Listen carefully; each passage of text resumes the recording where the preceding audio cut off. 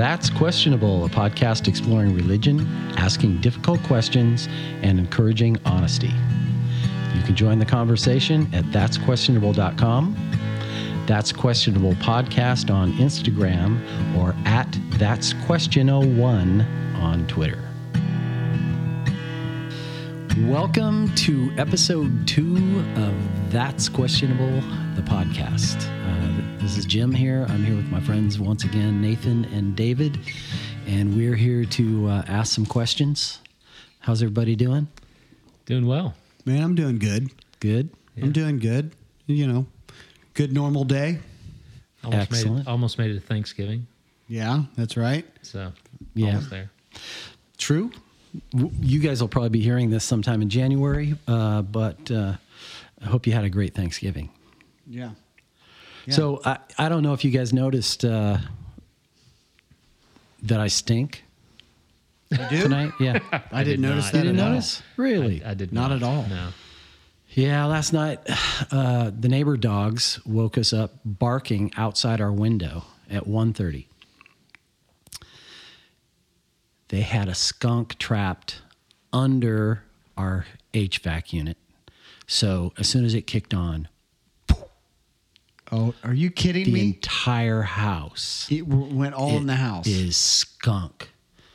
I walked into the office this morning. I could smell it on my shirt. I had somebody smell it. I was at the back of the offices and had somebody smell my shirt and said, "Oh yeah, I get a faint smell of it." And then like 2 seconds later, somebody walked in the front door 300 feet away and walked right in the door and says, "Hey, what's that smell? Oh, what's the skunk smell?" And you're like, "Dang it." That's me."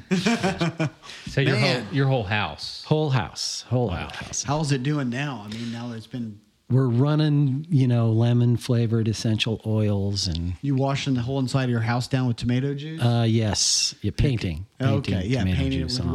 rollers. That would have been I hadn't heard that one. But is that supposed to work? tomato juice. I mean, that's what you're supposed to bathe in if you get sprayed by a skunk. That's Okay. the legend. Or, Good to know. or at least you wash your animals in it. Yeah. So Good to know. You guys will all get to experience it this weekend.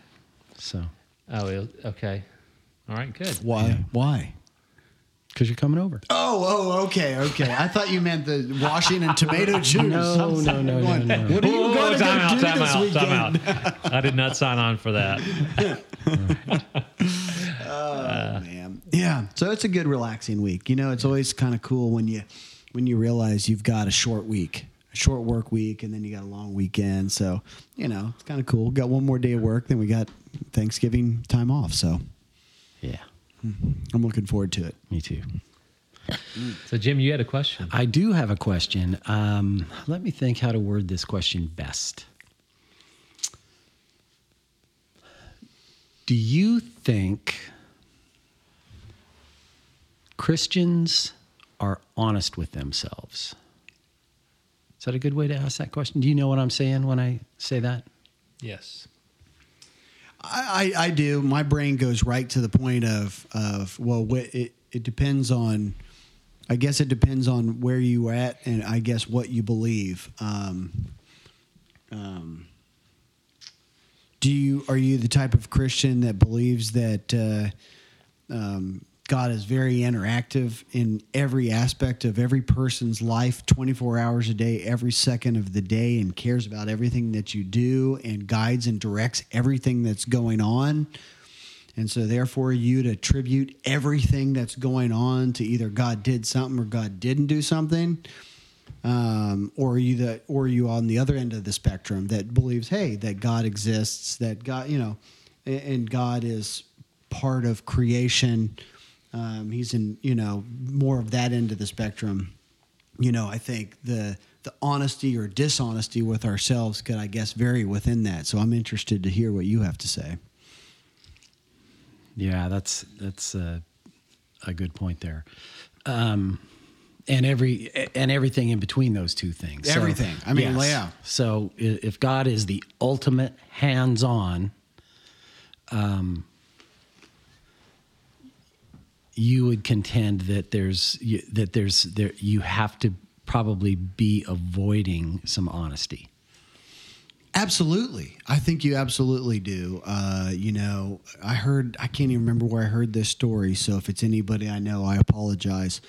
But, it's like somebody's car broke down and they were sitting on the side of the road, and their first reaction was, they stopped and they prayed to God that they would speed up the tow truck, that they would get there quicker than normal. I would tend to believe that at this point in time, that is, you're just being dishonest with yourself. Now, I realize we need to unpack all of that and talk about what all that is. But I feel like at that point in time, you're just in a world all by yourself, thinking whatever the heck you want to think, and you're just kind of flowing back and forth of these ideas that God can literally just do anything at the whims of anything you ask him to do. And if you're good enough and are obedient enough, God will grant your wish. But is that dishonesty, though? Well, I think it's dishonesty in the reality of the human existence. So that might be a detachment from reality, but not really. I mean, the experiences I've had is most Christians really believe. We can put aside the fact that is an issue, that God is going to change all the street lights or whatever needs to happen for that to happen. All green lights. Yeah. But is that really a dishonesty?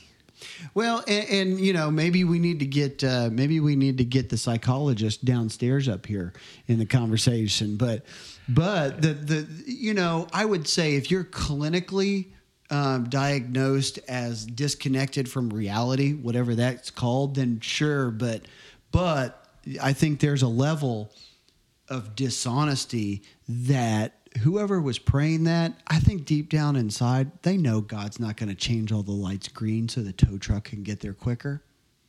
I just think that they decided to live within that. And they've decided that, oh, this is just something that we need. I mean, how many preachers or pastors from pulpits have just said, you know why things don't happen in your life? Because you just don't have enough faith. And I think that in essence starts to breed dishonesty. So it sounds like there's the possibility for two dishonesties here, and maybe they both apply in this example. Are you being dishonest with yourself? And are you being dishonest with others? Yeah. I would think that there's a lot of times when maybe you're making claims to others and being dishonest to others because it bolsters your image in their eyes. It makes you God's favorite. It makes you look like someone special, someone better than others because of this favor that you're receiving. So when Jim asked the question, my immediate thought was, the first thing that hit my mind was dishonesty as far as prayer. So whenever you express, or like say I would meet with somebody and they would give me a concern regarding, hey, this or that. Maybe they're having problems in their marriage, or maybe they're having problems with their brother at work. And my response was, well, I'll pray for you about that.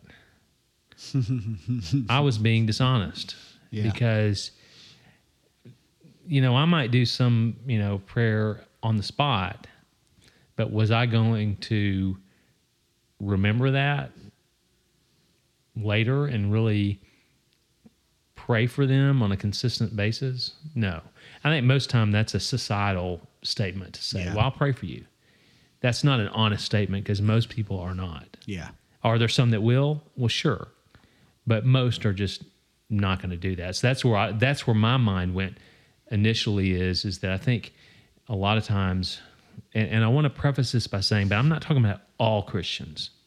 I'm just saying, in my experience, a large percentage of Christians will say things like that and not actually mean them. It's almost more of a cultural statement to kind of get past that moment. Yeah. But in reality, they're really not going to do what they say they're going to do. Are they going to do that in church when you come forward at a prayer time? Yeah, absolutely. But as far as, hey, I'll remember you in my prayers, or I'll pray about this, and no, I don't think most Christians do that, because I don't think most Christians really, have that intentional of a prayer life. I don't think they really do. I think we like to say that we do and think that we do, but I don't think many Christians know how to pray. How are we supposed to pray?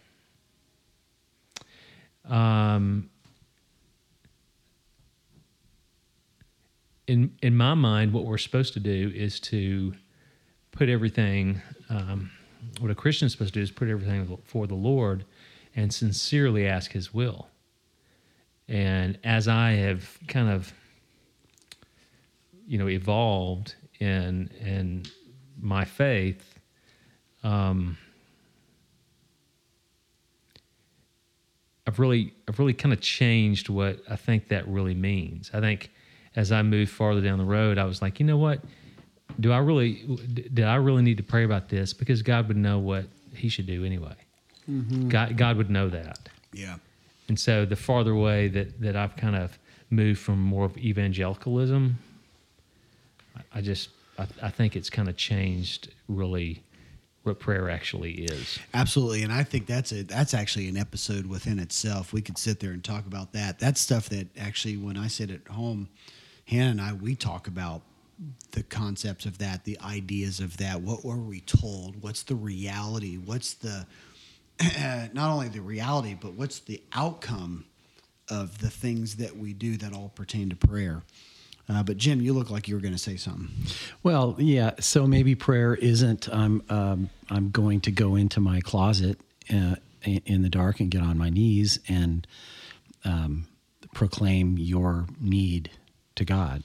Maybe it's not that, but really, maybe prayer is a word we use because of the religious system that we're involved in. Yeah. And so is it possible, here's another question, is it possible that when you tell me that you got something going on, maybe your house really stinks or something, I'm gonna pray for that skunk. Yeah, I'm gonna be, or even just, man, that concerns me. Yeah. Is there anything I can do? Yeah. I'm gonna be thinking about that. Yeah. That will cross my mind. Mm-hmm. And I'm not, this is not a suggestion, but gosh, maybe all your clothes need to be washed, and hey, can we come get them? We come get them, and everybody takes some, and we go wash clothes, and who knows? Yeah. And I realize we're jumping into the idea of prayer, so maybe we don't, but it's like, I don't know. I've come to think that the idea of prayer is just kind of aligning yourself with the idea of loving your neighbor. Exactly. And how do you get to that point?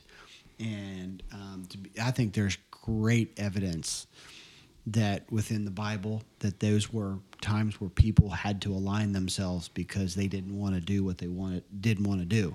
But that's a simplistic form. I know we could go down a whole rabbit hole, but we're talking about honesty on this. But I and David, I think that your point on that, does the Christian life, or do we support the idea that we can walk around and just be dishonest in the name of Jesus? Hey, I'm having a hard time. You know what, brother? I'm going to pray about that, when in reality you have no clue. Or maybe the dishonesty is the idea that if I pray about it, say I'm going to pray about it, then that means I just don't actually have to go do anything to help that person. I can say that's what I did. So I think that's a great point. Yeah, we see that in society a lot. Mm-hmm. Thoughts and prayers. Yeah. Yeah. So I really, I mean, I don't want to be dishonest about my answer. So I don't want it to sound like that I believe that prayer is the answer to those things. I don't. That's not something I've struggled with, because as I've really evolved in my faith, I don't look at it as a faith anymore. Mm-hmm. I look at it as an action. Yeah. And so when you say it's really to love others, I think that can be done in really that thought of, hey, whatever my belief in God or who God is or who God isn't, surely that God would want me to love other people and would want me to serve other people. And to just do some kind of throwaway line and say, hey, I'm going to pray, I think an honest reflection of whoever or whatever God is more an active, well, it's more of an action than it is a thought or a word. Mm-hmm. Does that make sense? Yeah, absolutely. Because, words come really easy. We can say a lot of things, and we can say we're going to do this, say we're going to do that, but the action of actually helping somebody, it's if somebody has a problem with their car, say they have a flat tire, use your example, somebody has car trouble and they call a tow truck. Well, what if it's just a flat tire? Well, the action would be for somebody to pull over the side of the road and help them change their tire. That would be the truest expression of loving, other people, would be to actually serve them and help them through that time. Mm-hmm. If I stop and I pull over and I go, okay, I'm going to lay hands on your tire and I'm going to pray for it, I'm not sure what that really does, other than, give some comic relief. I mean, the action is really what I think matters. Yeah. And I think that's getting back to the question. I think that's the honesty. I think if we're really honest with ourselves, we should be honest to say it's the action that really is what really impacts people and makes other people's lives better. Mm-hmm. It's not necessarily what you say you're going to do. It's what you actually do. Okay. That makes sense? That determines whether you're honest. Yeah. Yeah, absolutely. I think that's great. Another example I heard years and years ago. Two people were in a car driving down the road. They saw a really serious accident, and they looked over. They said, "Hey, let's pray for those people," as they were driving by. And I have to admit, that's a totally self-serving thing.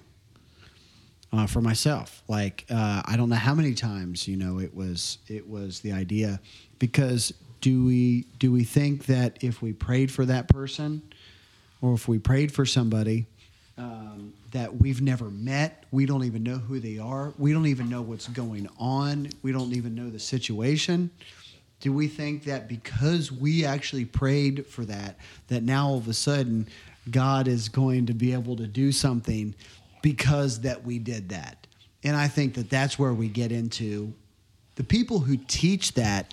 I think there's a level of dishonesty that they are teaching that something happens when it doesn't. And Lewis has joined us. So my dog, we're recording this in my house, and my dog Lewis, who is a very active Boston terrorist, is now entered the building. So oh my! I think he's going to eat me. Yeah. So I'm going to get him put up real quick. Okay, so hold on just that's a second. fine.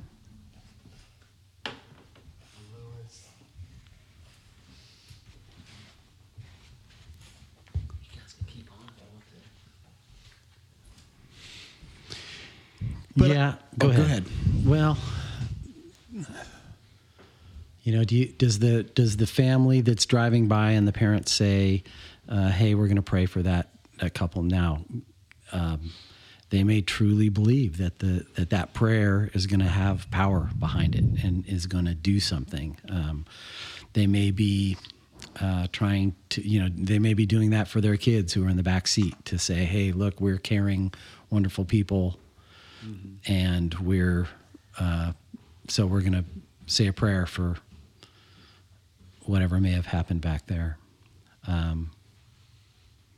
You just never know what's going on in people's minds. Yeah. So maybe here's a better question, which we can probably speak to with more authority.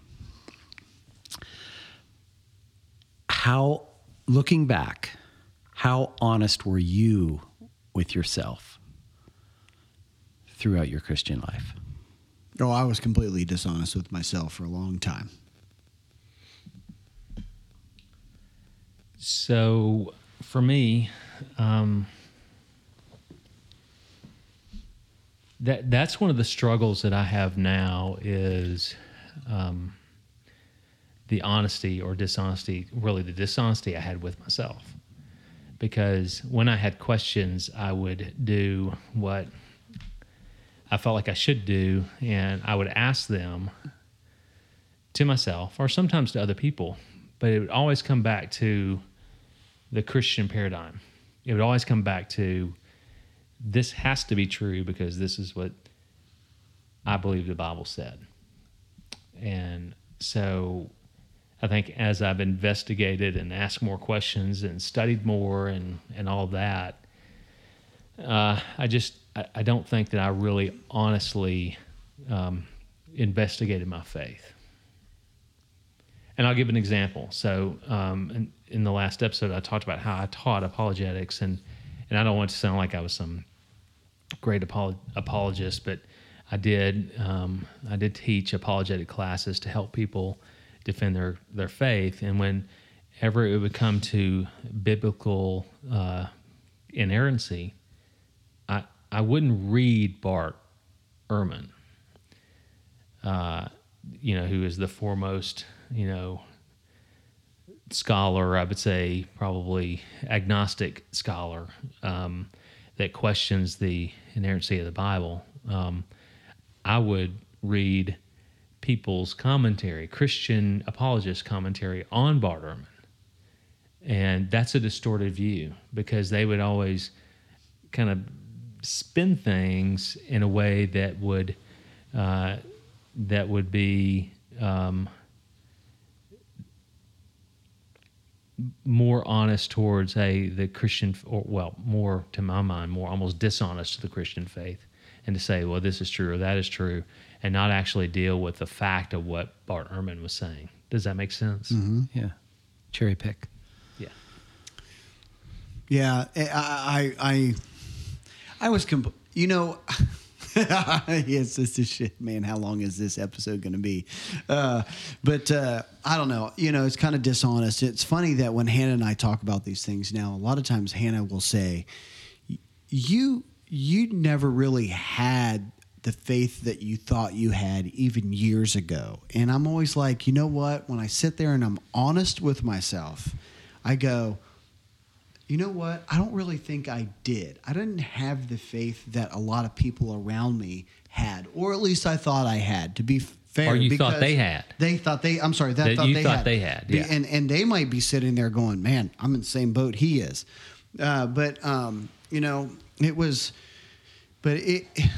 It was, like I said before, I said in the other episode that we did, that I've never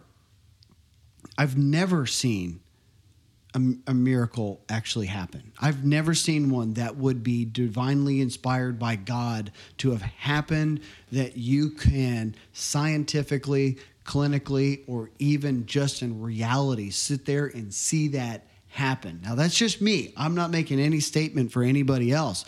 But I constantly walked around and acted like I did. Like I would believe, like if somebody said, hey, do you think God can raise people from the dead? Absolutely. But I had there's nothing in me that would ever have seen or have witnessed or experienced anything that would make that true for me to be completely honest. Have you ever seen anybody? Have you ever seen a demon cast out of anybody? Nope, sure haven't. You know what? When you go around and you ask people, hey, have you ever seen a demon cast? I actually went around asking people, you ever seen a demon cast out of anybody? And everybody was like, no, but I know somebody who has. Everybody's always known somebody else who has, but nobody else has. And then you go, well, it doesn't happen here in the United States a lot. It happens in third world countries. And I'm like, well, why do you think it happens in third world countries a lot? Because that's where stories come from a lot of times. And, or I think that, people in certain societal situations tend to want to believe things if they're in pain and anguish. If you're in an African community that you are completely under oppression and you believe some spiritual force could come in and do something and save you and destroy your enemy, of course you want to hold on to that bit of hope that would allow you to want to believe and carry forward. Man, I get that. I understand why people do that. But you know what? In our first world problems here in the United States, you just don't see too many demons being cast out. But you do see people going to Alcoholics Anonymous. You do see people going to counseling, because they have because they're abusive and they recognize those situations. You have people who are trying to fight actual addictions in their life and recognizing that. But the honesty for me is for years is I walked around acting like I believed that this entire world was just running on divine miracles that God was doing everywhere. But yet I never saw one single one. Out of every church I went to and out of all of these diehard fundamentalist Christians, I never saw one. So I would have said that until this past weekend. So at the time of this recording... Did the volunteers win? No. No, at the time of this recording, last Sunday... That's a good one. That was a good one. So this is November the 25th? 6th. Wow. Okay. So this is November the 26th, this past Sunday. Yeah. Kanye was at Lakewood Church. Well, so if there is a miracle in this world, the miracle is all the tickets sold out. Kanye and Joel Osteen on the same stage is like a solar and lunar eclipse happening at the same time, which is impossible. I mean, that's just like a miracle on stage. Mm-hmm. Kanye, at Lakewood with Joel Osteen. Did you watch it? No, I don't care.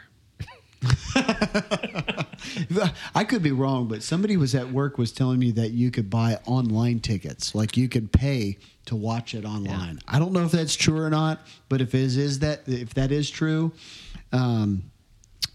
that's all I'm saying. Well, that's my feeble attempt at humor, but Jim, I'm sorry. I think you're going to say something and honesty. Yeah. Well, you have to talk about, were you honest with yourself? Man, I've been just thinking about that for years. I truly believe that I was sincere. Yes, that's a different word. Yeah. I believe I was sincere. I think that was part of my problem was, or maybe even not problem, but I think insincerity is part of what led me to where I am now. Not my own insincerity, others' insincerity. But I really felt like, and even looking back and I searched my heart, I was sincere. Now, was I dishonest with myself? Probably to some degree. Like you tried to convince yourself? Yeah, I think I went along with things that I wasn't sure about. Yeah. I went along with things that I disagreed about. Yeah. I got in with the role of what was happening into the whole system. Yeah. And if I have one shame or thousands of shames, it's all the times that I didn't stand up when I knew there was dishonesty involved, when I knew things were taking place that were not right. I've had the opportunity over the last bunch of years to run into people that I owed massive apology to, and have, I enjoy that. That's something, I see somebody that I was part of wronging, or even if I wasn't part of it, I didn't stand up for them when I should have. Yeah. And it's been a truly wonderful thing over the years to get to talk with those people and just apologize. Were those well received? Every time, every single time, it's been very well received and very appreciated. Yeah, I mean, I tell you what, and that's the same thing. There were so many times in churches, in church, just I guess I can say that, where you just saw people got run over. You saw people's feelings get hurt, and it was very clear that the well-being of the church came way before the actual individual person their feelings would ever account for anything. And the attitudes were a lot of times were very much, well, hey, we have a single purpose here. This church is the purpose. What we're doing is the purpose. And if somebody can't align their thinking or their feelings with what's going on, then maybe it's just best that they just move on and go somewhere else. On the surface, I get that. You know what? If you're in a flag football league and you want to have play by different rules and change the rules, then maybe that league is not for you and you need to move on. But when you're in the name of Christ, that one of your statements of faith is that somebody laid down their life to pay for the sins of another person, but yet you want other people to align themselves to you, it becomes hypocritical. It's hypocritical, in my opinion. And it becomes more about we're building this structure in this system, and we need people to come along and support that system. That's the main goal. If we can bring in the money and we can do the programs and we can do the things and we can look popular, then we're obviously doing something right. If people get ran over or if people get damaged and hurt along the way, it's probably just the cost of doing business. That's some of the dishonesty that I feel that comes rushing back to me when I just heard you talking. Yeah, there's dishonesty there for sure. Truth be told, it was always presented as what was best for the church or what was best for the system, but that was never the case. That was never the truth. It was always what was best for the individual. The one person. Yes, the authority. Yeah. And that's kind of what I mean, too, when you're talking about the system. Systems are only built in these situations to benefit very few people. Yeah. Yep. Yeah. So that's the thing that if there's going to be a lot of things in this podcast that I think we need to really stress that there's a lot of things that this podcast is for. But one of the things that is the biggest thing for me is, can we question the leadership of the church? Is that something? So for me, and again, to be honest, I'm not in the church anymore, and one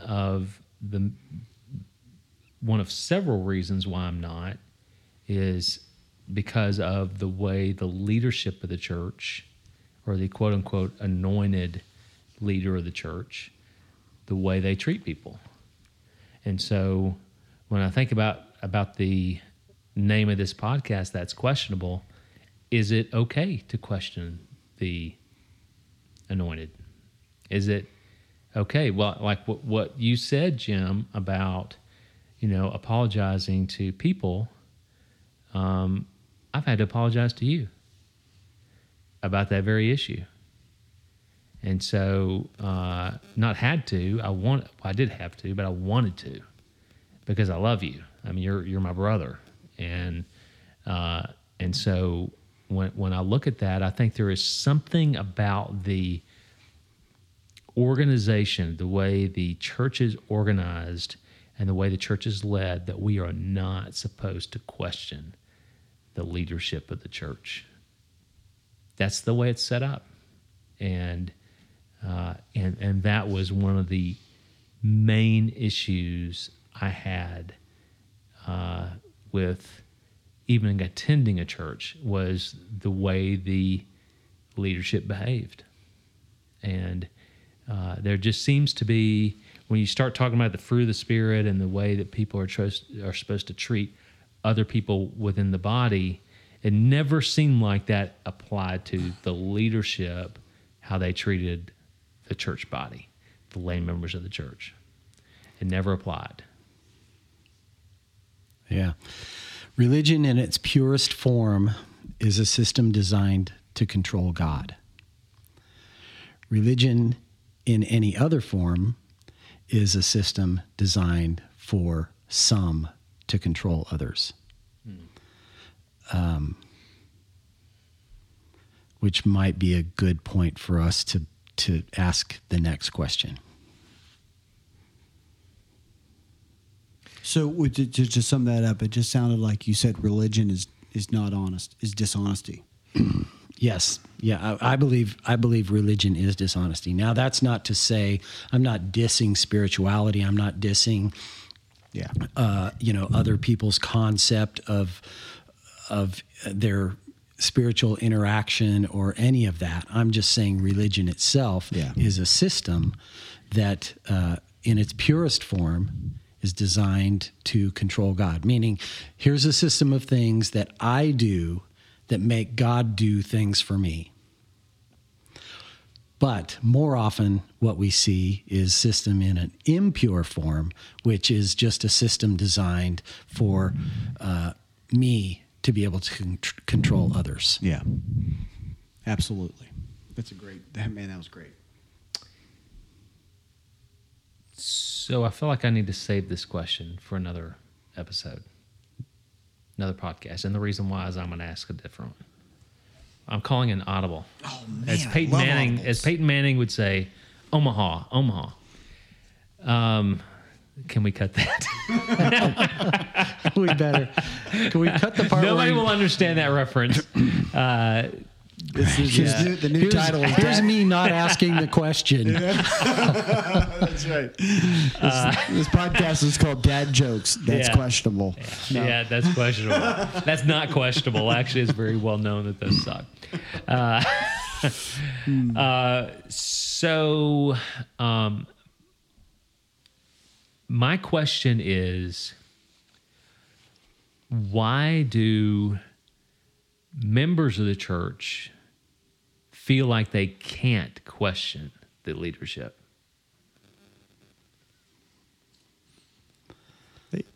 I think that the main thing is if you want to fit in, man, you go with the flow. You know, if you want to be on the worship team, you got to say you believe everything that they believe. If you want to teach there, you got to say you agree with everything that the pastor says. That's what I would think. That when I was being dishonest with myself through a lot of that, well, the other thing too is it's amazing how many people are in churches don't agree with the church that they're going to. They just go because either their spouse loves to go or their kids are having a fun time in the youth program. But they're struggling with what's actually being taught. A lot of the situations that I saw, they were having some major issues, what was coming out of the pulpit, but yet they still show up. They don't question or confront or anything like that. So my guess is people on the surface, I think, just want to fit in and go with the flow and be a part of groups. And that's my first answer. Yeah, the answer to your question, David, is fear. And so then the follow-up question is fear of what? Which Nathan just talked about one. Fear of not fitting in, Yeah. not belonging.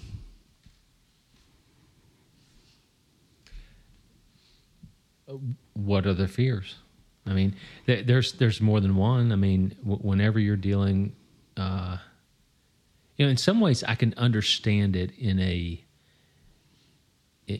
Catholic structure of a church, where you have a priest in a position of, where he can give you absolution for your, he's the authority. He can forgive you for your sins.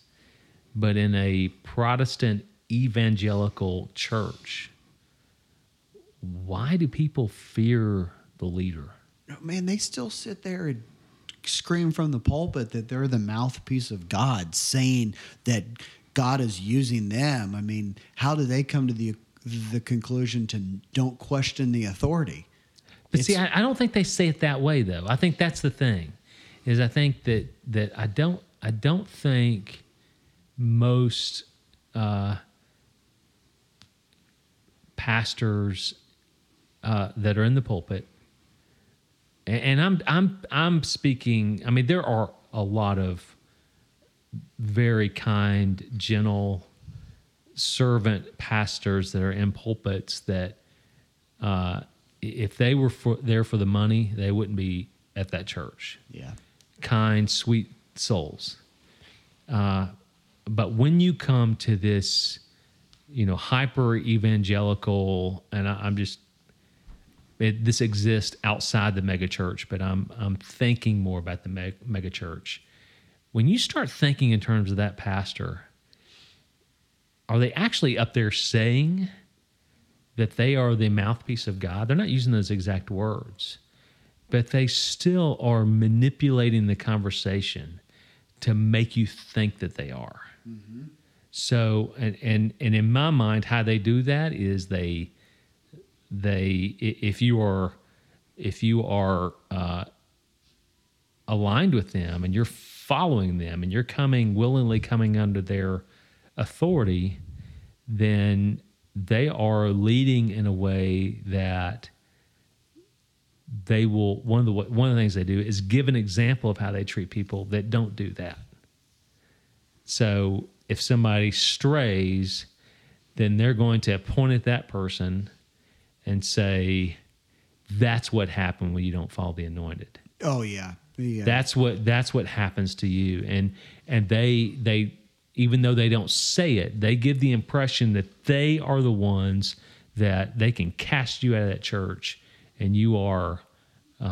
It's almost like you're a reprobate individual that has, no relationship with God just because you disagree with something they say from the pulpit. Yeah, oh yeah, and people love to throw around the Matthew 18 stuff like it's actually some kind of legal system that basically I think Matthew 18 was purely put there to go, hey, do you love the person next to you? Then go treat them with respect and love on them, and deal with them become right with them in a loving way, But yet we use this as some kind of legal system within a church to like have a judge and jury, so that we can build a case against somebody else so that we can cast them out.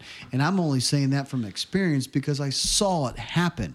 I've literally seen people removed from churches because they didn't respond correctly. But I do think you're right that people, but hey, we'll take it this NAR movement where, they talk about being apostles, and that's who God speaks through. Man, that is, in my opinion, they're directly saying God only speaks through us, so you need to listen to us because we are equivalent to what God is saying. So what you're referring to, and it's dangerous. Yeah. So what you're referring to is the New Apostolic Reformation, to define it. Yeah. Which most people that are part of that movement deny it even exists, but it is a highly authoritative leadership structure where they literally pray against what, like, so if you come against them, they will pray against you. Yeah. So literally things happen to you, or they pray that things will happen to you because you are outside of not God's will, but you're outside of their will. Yeah. Because they're an apostle and they have a special connection with God. That's right. And it's total dishonesty, in my opinion. So, I mean, but that's kind of what I mean, that when people that pulpits, and not, you're right, there are some people that are kind and that are gentle and say things, and I think there's a level of dishonesty that even they need to deal with.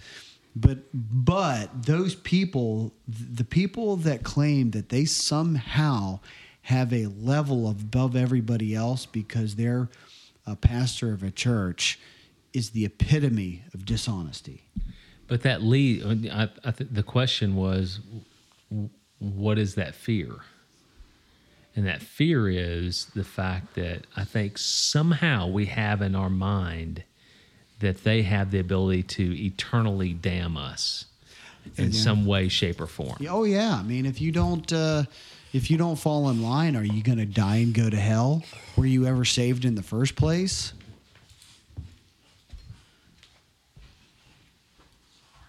Oh, no, it's no big deal at all. Oh, we can edit this out. Jim, what do you think? About the fear? Yeah. Oh, I mean, it's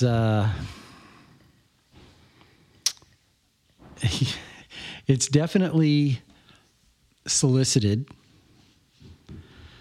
and then it's delivered. I guess, so to speak. The authority solicits that admiration, and then begs for then it's freely given. So my 4-point sermon of A words would be authority, apostle, accountability, and anointed. Those are all some really churchy words. They are. If you hear those words, run. Yeah. I have a fifth word, but I'm not going to say it. Probably, that's right. It probably would not. We don't want an E next to this. I don't want it in the sermon notes. It probably would not belong in the sermon notes. Yeah. I mean, when you are, and I have heard many people say that you can get other people, you can manipulate other people into claiming for you that you're anointed.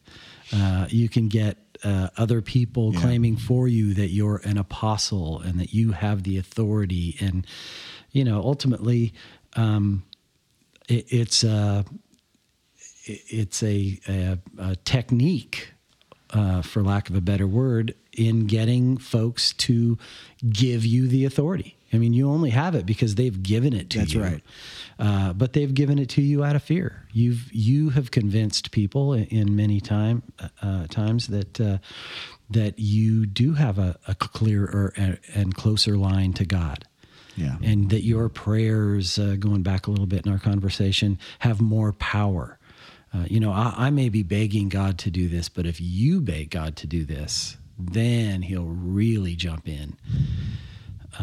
That's right. Thinking that somehow their voice has more purpose. Yeah, more weight, more purpose, more authority. Mm-hmm. It's a common thing.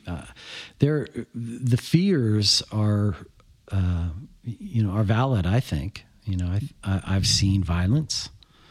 I've seen I've had hatred, violence come against people. Words. There's those words that not unlike the not unlike the A words that we've talked about. But there's a whole language about all of it. I mean, heaven forbid somebody should call me a heretic. Oh my gosh. Yeah. I mean, that would end it all for me.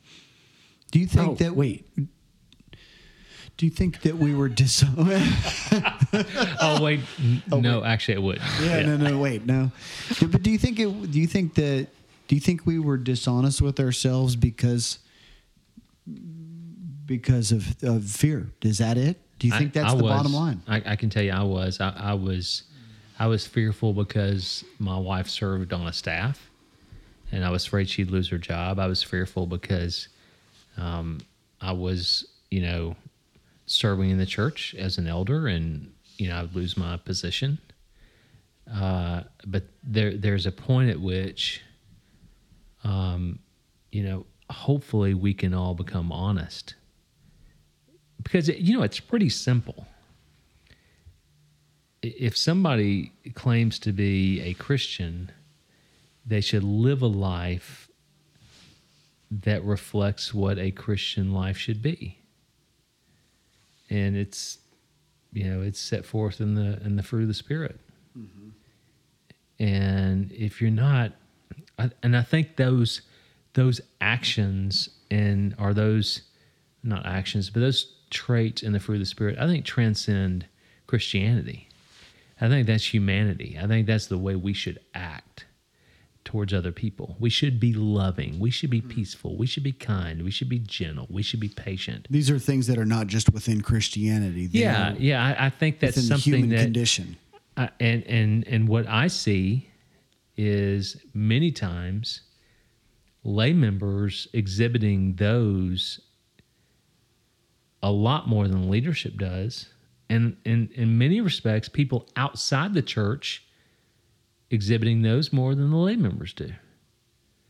And so the lay members are sitting there and they're following people or submitting to people that don't resemble that at all. Now, from the pulpit, do they resemble that? Well, maybe. But they don't really know those people because a lot of them live isolated lives. They don't know what those senior pastors, what they really are or how they really treat people.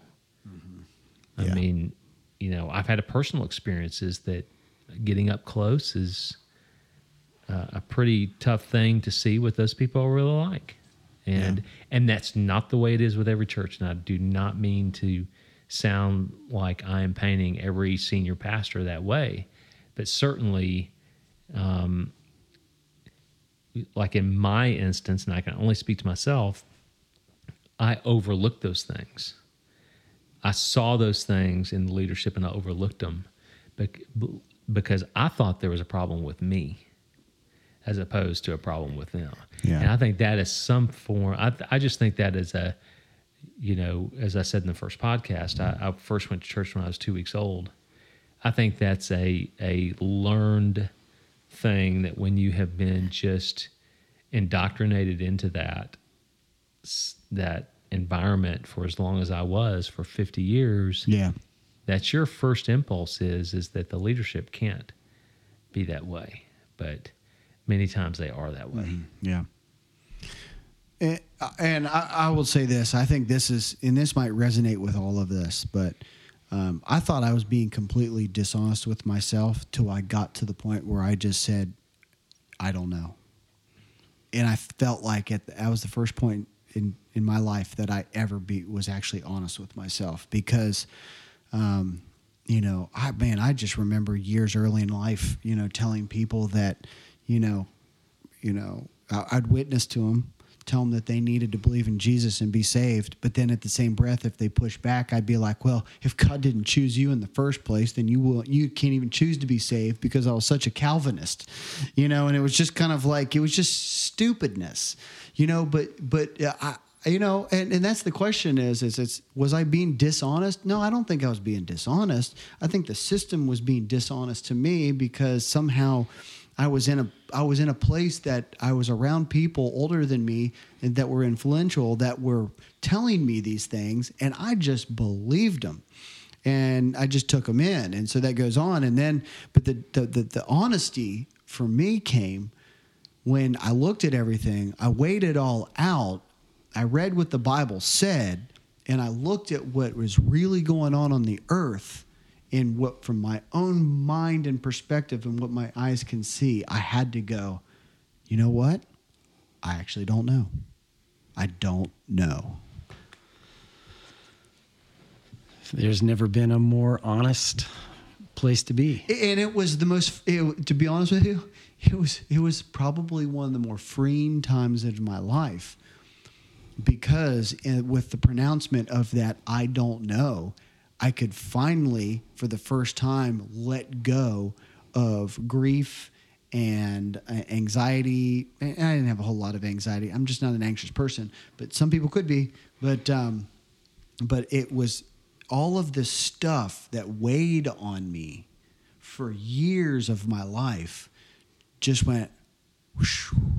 It kind of went away, because it was only being held within my mind by the fact that people had told me that I had to believe things, or I had to do things, or I had to do this, or or the perception that God was telling me I had to do these things.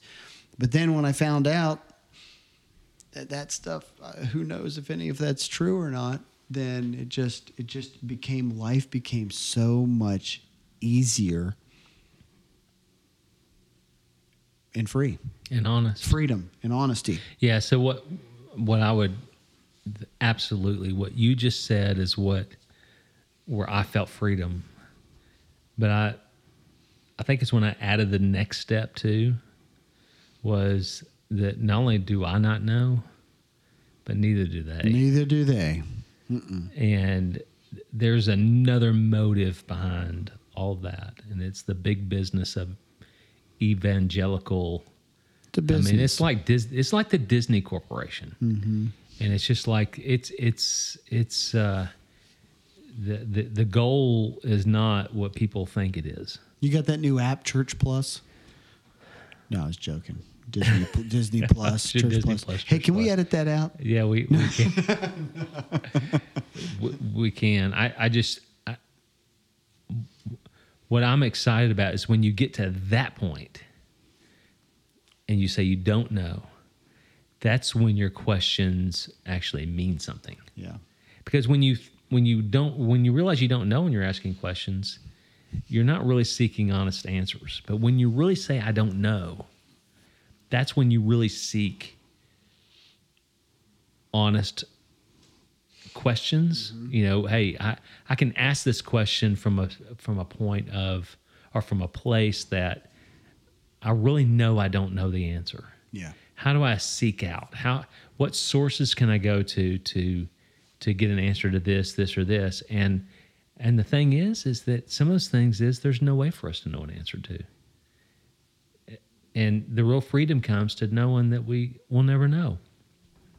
And that in itself becomes an answer to the question. Yeah. I don't know. Yeah, it opens your heart to compassion for others. Yeah. Understanding Yeah. that everybody's in this boat together. Yeah. You're not better. You don't have some insight that others don't have. You're for some reason- seeking that with sincerity. And for some reason, we think like we need to know. Well, we're told we need to know, or else you're going to die and go to hell. I mean, what is that? Where we think we have a need to know, or we have the right to know. I don't know. The dishonesty in it too is the argument back that, well, if none of this is true, then there is no meaning or purpose in life. And I just totally disagree with that. I invite people to jump, to step outside of those blinders and look at it from a different perspective, because let's just say, I don't know, but let's just say that there is no afterlife. I don't know if there is, but let's just say there isn't. How much more precious and meaningful does that make now what my relationship with my wife and my 3 children are? Because now I have to come to the terms in my mind to realize that me loving them now means everything. That I can't base something off of some rewards that I might go in heaven or win in heaven, or some kind of stupid mansion that might be in heaven, or some, spiritual shack, whatever that might be, all of that stuff that gets you to totally just screws everything up. You know, if you just wipe all that away and go, hey, does that exist? Man, I don't know. If it does, it does. If it doesn't, it sure doesn't. But you know what I get to do is I get to go home and I get to love on my wife and my kids. And I can do that today. And if I wake up tomorrow and don't die in my sleep, then I'll try to do it tomorrow. And that should give us cause and purpose. Yeah, the pursuit of meaning, the pursuit of purpose is where the beauty lies. Yeah. It's seeking that. When you have found it and you've arrived and you've got all the answers, what's left? Yeah. Yeah, and I think, when I look at that, I think, what is left is that, as I said before, those fruits of the Spirit transcend really Christianity, to where what should we do? We should love our wives, love our kids, love our friends, live at peace with people, be gentle with people, be kind to people, be patient with people, live a life with some sort of self-control, where we can be people that are not, living a life that is outside our means or out of bounds or just whatever that means for each individual person. Mm-hmm. We just need to treat, others and to interact with others in a way that makes society better. And I think to do that because we think that that's the way we're supposed to be. If not, then we're going to be eternally damned. I think is the wrong motive to do that. Oh, absolutely. I couldn't agree with you more. We should do that because we want to be kind to people. That's exactly right. And and I really do believe in the golden rule that, if you sow kindness and gentleness and goodness and things like that, I do believe it comes back to you, because I think you attract people into your life that when you treat them that way, those kinds of people want to treat you that way. Yeah. And maybe that's a very simplistic and maybe a naive way.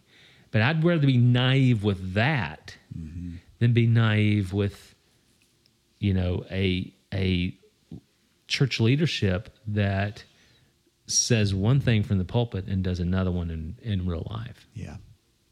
So if I'm going to put my trust in something, it's going to be, I'm going to put my trust in what I can control. And what I control is how I interact with other people every day. That was very unbiblical, what you just said. What do you mean? If I'm going to put my trust in something, it's something I can control. Yeah. There was a little sarcasm there. That was very unbiblical of you. Well, and that's the thing. And some of the dishonesty too is somehow is that in the midst of situations where you have lost all hope, but yet you're supposed to believe in something that could potentially happen that you have no clue could even happen or even exist, and to be honest, I don't know. The way the human mind is wired, it's almost like the human mind wants to believe.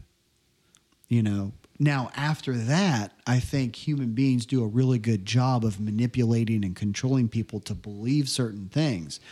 But I do believe the human mind is wired to believe. So when you say the word unbiblical, I know you meant that as a joke. So, but my mind goes to maybe a future question on this show is what really is biblical and unbiblical? Because I think that's something we can dive into and really talk about. Yeah. Because, we've dealt with the topic of honesty, I think pretty honestly. Yeah. Tonight. And I honestly want to just I want to live my life in a truth that is something that builds society, and that's something that builds up other people, and something that makes other people feel good about themselves, as opposed to making other people think that they are insufficient in who they are, that they're not enough to be a good person. Yeah. They're not enough to make a choice to be a good person. It has to come from some kind of external force for them to be a good person and for them to treat other people well. I think for that whole idea that anything good you do, glory goes to somebody or something else, and everything bad that you do somehow is your fault. I think that's just something that is destructive, and something as individuals, I think we can kind of move past. Yeah. And when we talk about people, in our first episode, we talked about a safe landing place for people that are questioning their faith. I think the place to start is, hey, let's be honest about what we want to be and what we don't want to be. Mm-hmm. And honestly, I don't want to be a person that is doing, things for the wrong motives. I may do the right things for the wrong motives. I want to do the right things for the right motives. That's right. Because I really want to help somebody, or I really want to better somebody's life, or I really want to just show somebody that somebody loves them and has compassion on them, not because I have to, because it's mandated, but because that's who I am. Yeah. Soren Kierkegaard said, the matter is quite simple. The Bible is very easy to understand, but we Christians are a bunch of scheming swindlers who pretend not to understand so that we won't have to act it. Boom. And, we just need to bring love into the present. Are you sure that wasn't Kanye? He may have sampled it. I'm continually, we've known each other for so long, and I'm continually amazed at the knowledge of what you know and what you're able to recall, because I can't remember what I had for breakfast. And yet he can remember Kierkegaard. Yeah. Well, I mean, that does sum it up. It sums up the fear. It sums up the fact that, I don't know. Actually, to be honest with you, this is going to actually sound really bad, but I feel bad for people.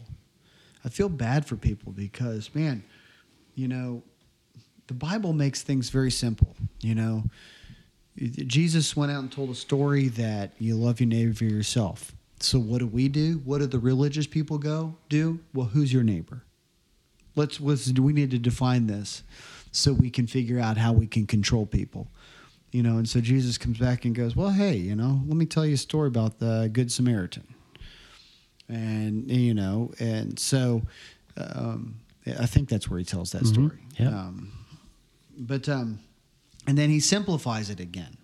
You have the religious person walked by, the pastor of the church walked by, and then we'll just say the deacon of the church walked by. And then it was the person of a completely different religion that they are taught at the church to potentially hate, or maybe they didn't even believe in a religion. Maybe they just were somebody way outside of that church or that religion that stops by and takes care of that person. We all know the story. So Jesus says, who's your neighbor? Well, it's anybody that you run into. It's anybody you're around. It doesn't matter who they are. It doesn't matter what they believe. It doesn't matter what place they are in life. Your neighbor is anybody that you have the ability to love on and support and be a part of. And which then should come back and go, oh, love your neighbor as yourself. I guess, okay, that seems pretty simple. But now we've just completely built all this stuff around that, and it's a mess. I get it. I get why people are upset, and I get why people get mad and angry and frustrated, and they change churches like it's their jobs, and they go around and they don't fit in here, but, they're trying to find all of these things, and because we've made it that way. We don't have a fighting chance to understand what is actually true or not true, because no matter where you land, I'm telling you, I'm in the same position. No matter where I land, I will always have somebody tell me that I'm wrong and I'm missing the boat. So, and also at the same time, I have people who go, hey, it's great where you are. So You're wrong and you're missing the boat, but Yeah. it's great that you're there. Yeah. So, but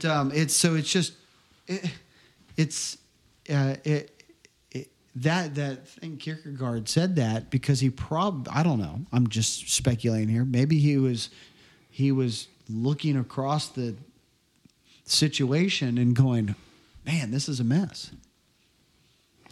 He absolutely was. We're missing the point. We're completely missing the point, and maybe that's a great place for us to land with this episode. But we're exploring the questions. That's questionable, and we've got lots more. I don't know that we answered anything, but we certainly had a great discussion.